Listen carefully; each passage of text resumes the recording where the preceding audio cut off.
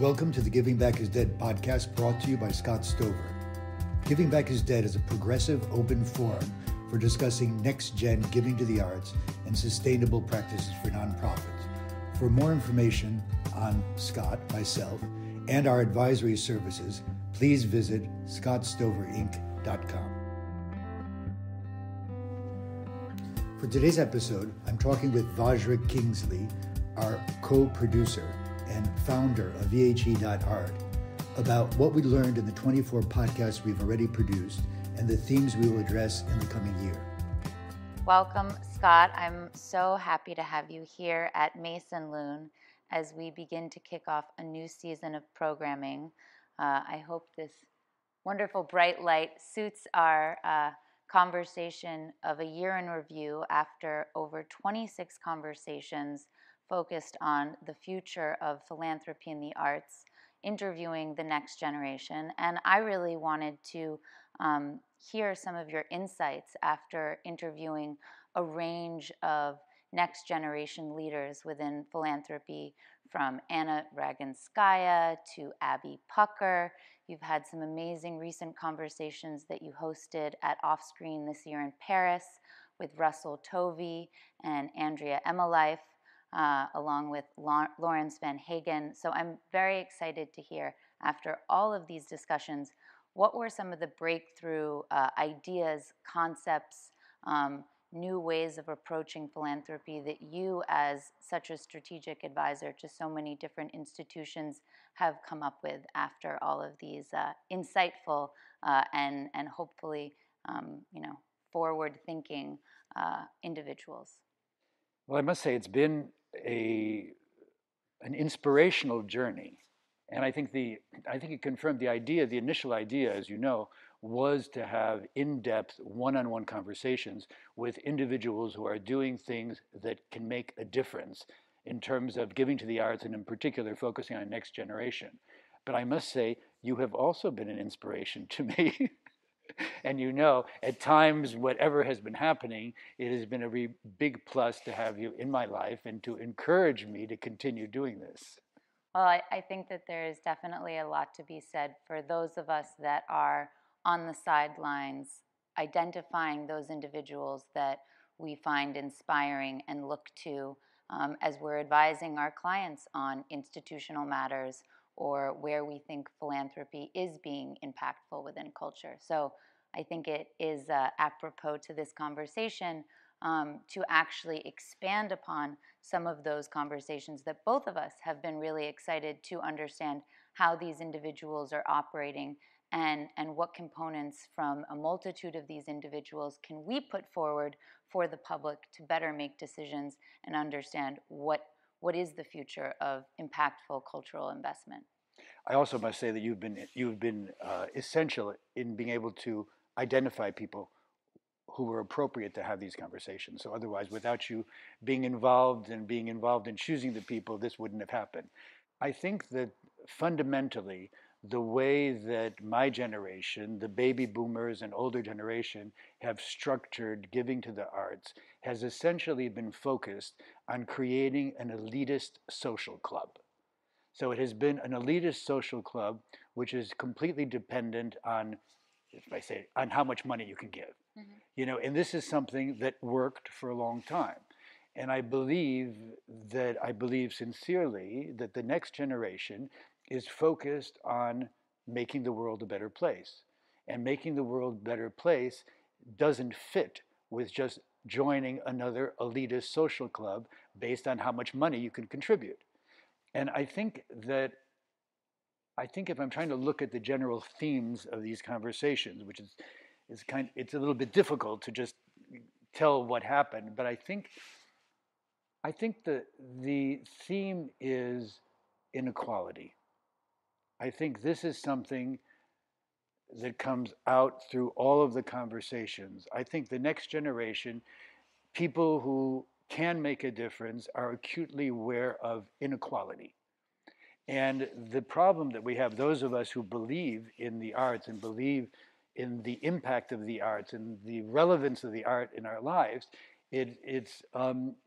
we have to make the case as to how the arts can address inequality.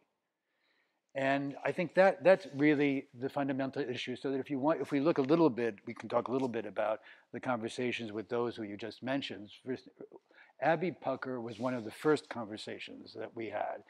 And I admit it wasn't my first choice because she is from extreme privilege, and I guess she will be third or fourth generation billionaire.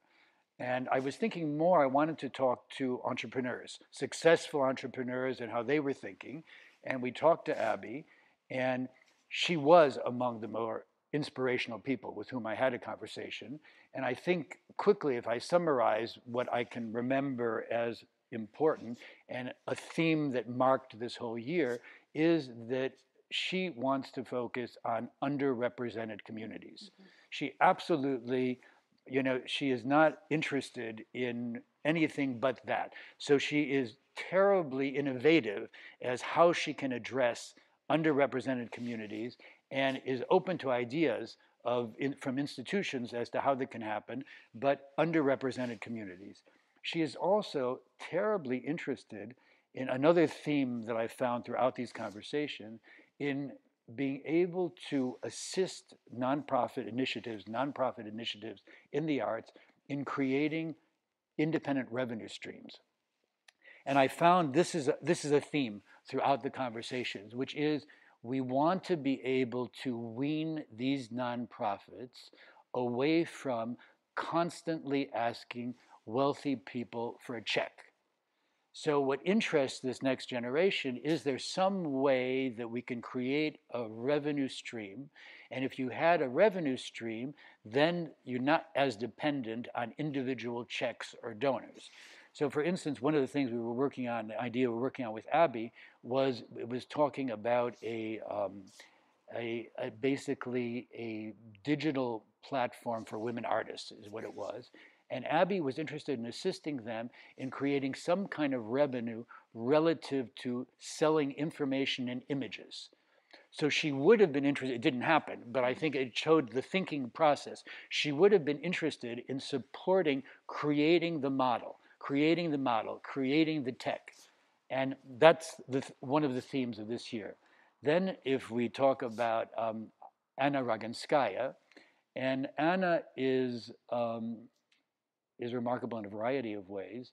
And one of her themes is education, arts education, as a vector of social mobility. And what she talked about was her own story. And she came to the United States, I think she was 4 years old, from Ukraine. And when she was in high school, she went to public school in New York. And her mother enrolled her in high school in an arts education program at the Metropolitan Museum, and it had extreme diversity. And that really marked her for her life. And so she's completely convinced about education. Education is another theme.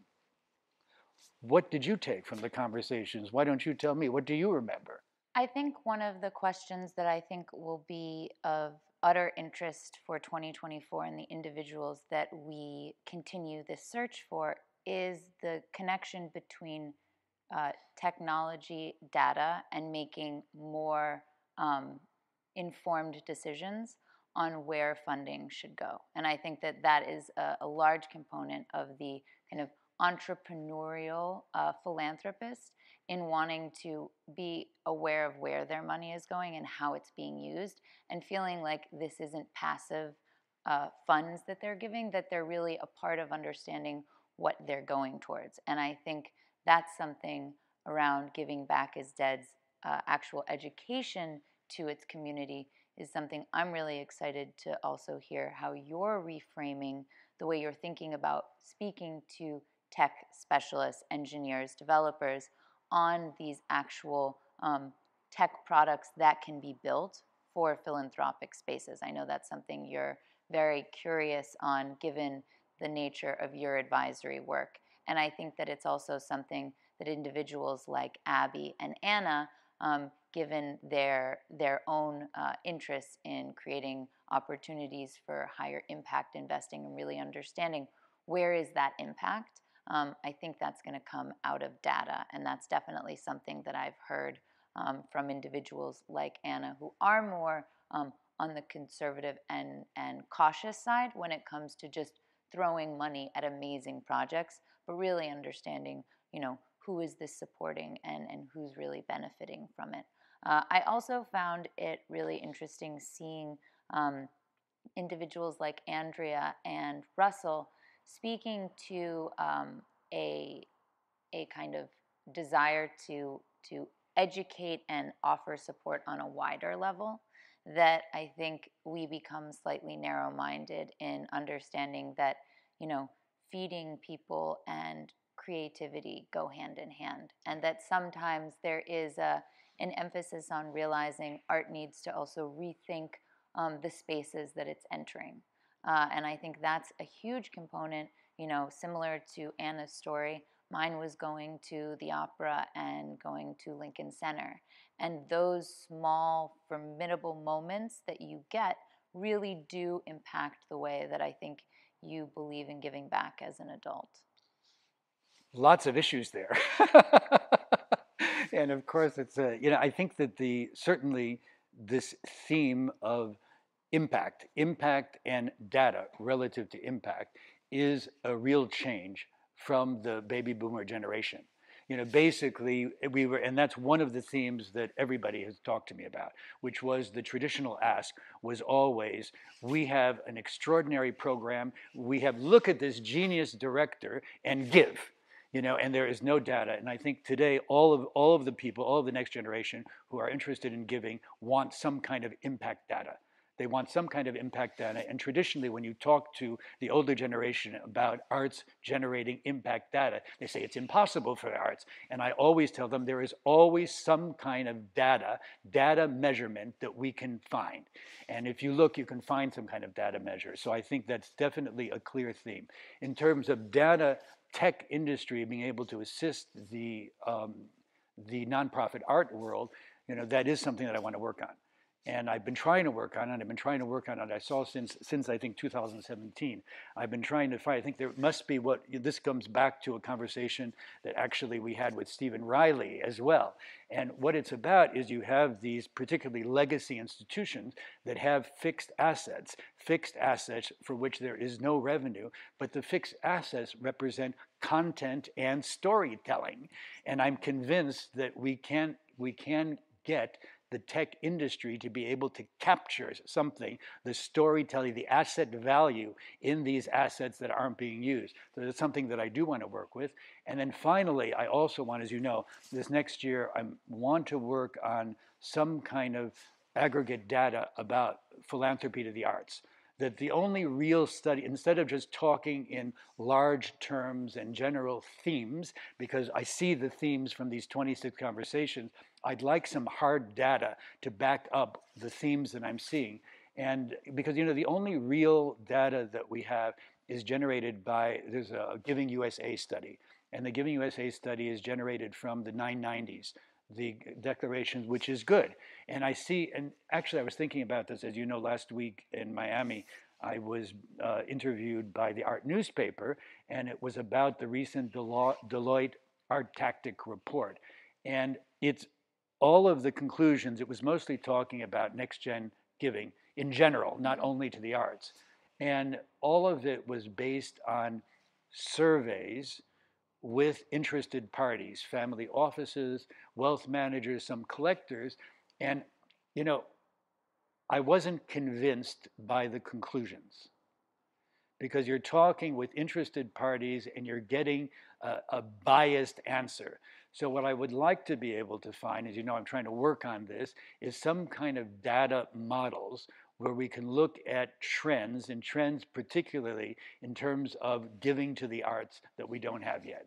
So that's one of the things that I would like to work on. This feels like a call to action for 2024 on finding Absolutely. the proper tech partner to really explore this. And, I think similar to Art Basel's report done by Claire McAndrews, there has to be a partner who can both think creatively enough and who has a kind of background in understanding the nuances of how to approach something like this. So I think we certainly have our work cut out for us. And I do think that as this community and conversation grows, there are many individuals that are not within our immediate network, and hopefully this becomes more of an open conversation where individuals will actually engage and reach out to us to further these conversations as we build our kind of inventory of information on this really important topic for the arts. Well, actually, as you know, that you pushed me to participate in an art and tech conference last week in Miami, and actually it was quite interesting, as you know.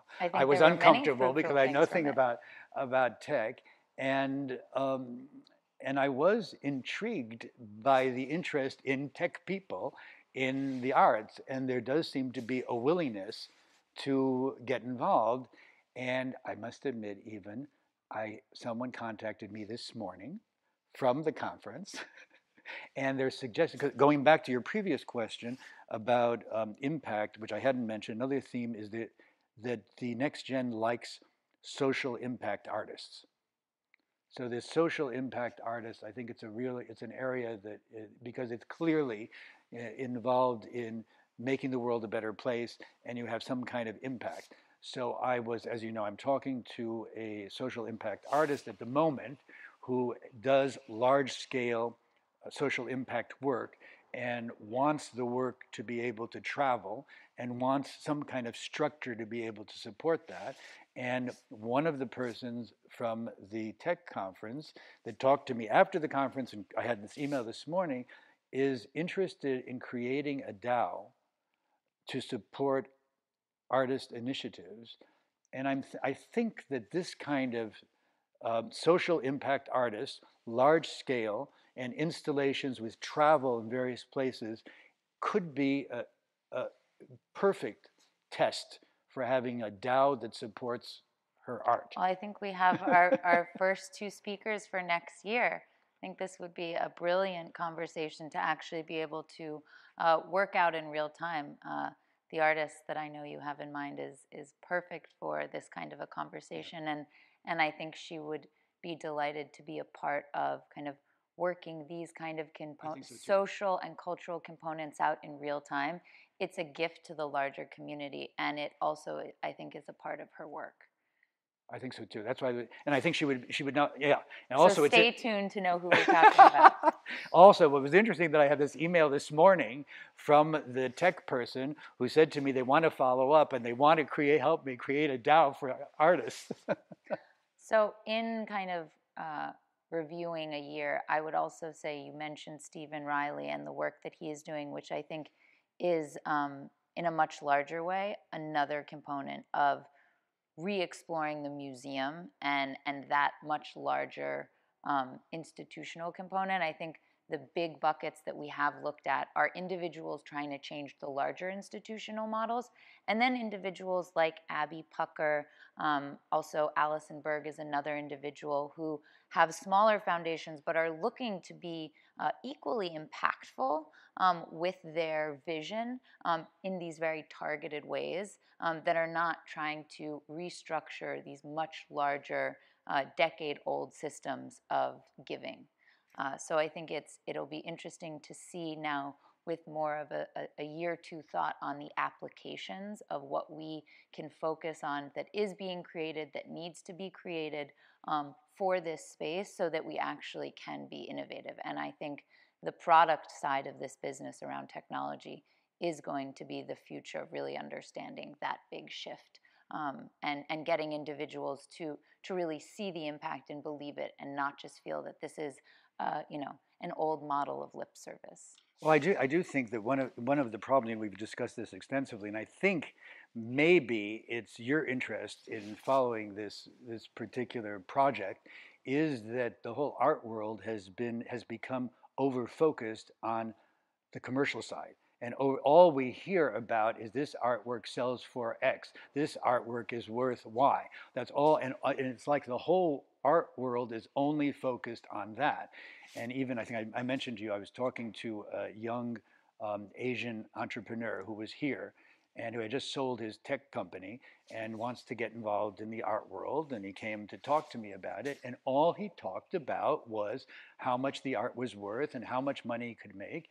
And I finally asked him, does the art interest you?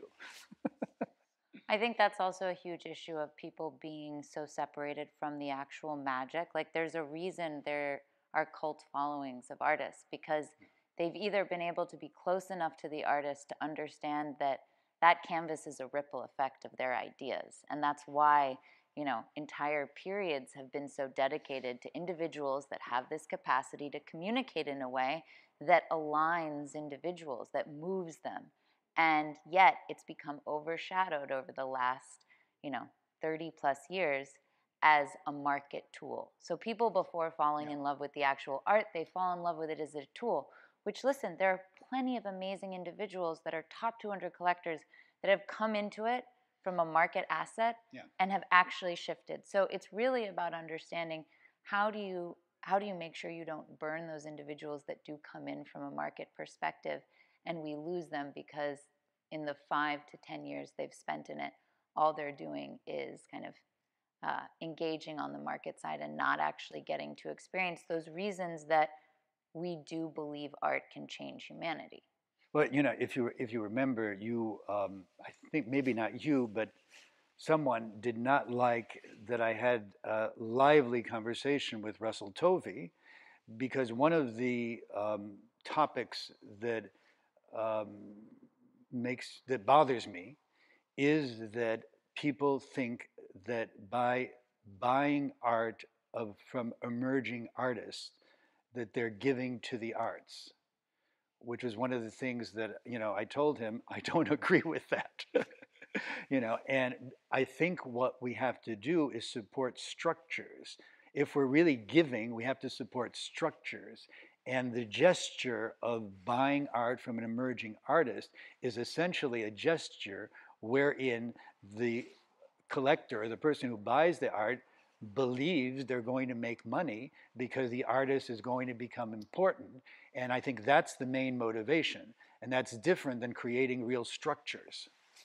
I agree, but I also would say there's more connective tissue, especially with someone like a Russell, who is aligned with galleries and who a gallerist might walk into his home and say, oh, who's that artist that you just acquired? And then all of a sudden that gallerist is actually in the studio of that artist. I think there is an informal structure, and the reason that it's an informal structure is because the institutions aren't staying abreast enough to help these individuals and meet them in a way where not only can they feel innovative in supporting an organic structure on their own, but an institution can meet them in a place where they feel like, oh, I would rather support the institution and support the emerging artist in a way where I feel like both my interests and the ecosystem's needs are being reinforced. And that is the work that I believe we're doing, because there are a lot of people that when you don't have something that meets the needs you're looking for, they'll create it on their own. And that's what's happening. And I think that's why it's so important to interview individuals like Russell, who have the capacity and confidence to make his own models of what giving back looks like for him in the arts. And how can we then take those examples and bring them to the institutional models to say, these are ways that we should be thinking of reshaping the way that we're engaging with individuals who want to support the arts in the future. I have the pretension of saying that I think if I had the opportunity of advising Russell as to his philanthropic activities, that he would have greater impact. I think everyone that is open to learning how their capacity can be benefited, and I think that, again, that's the point of conversations like these, so that we can educate and help support individuals that want to be innovative, that want to be on the ground with their decisions. And that's why I think another year of conversations is just what the art world needs, given the state of the overly saturated market interests and underappreciated value of artwork from a social and political standpoint. It's a pleasure working with you, Vajra. It's always such a pleasure. Be sure to check out our latest podcast and subscribe to Giving Back is Dead.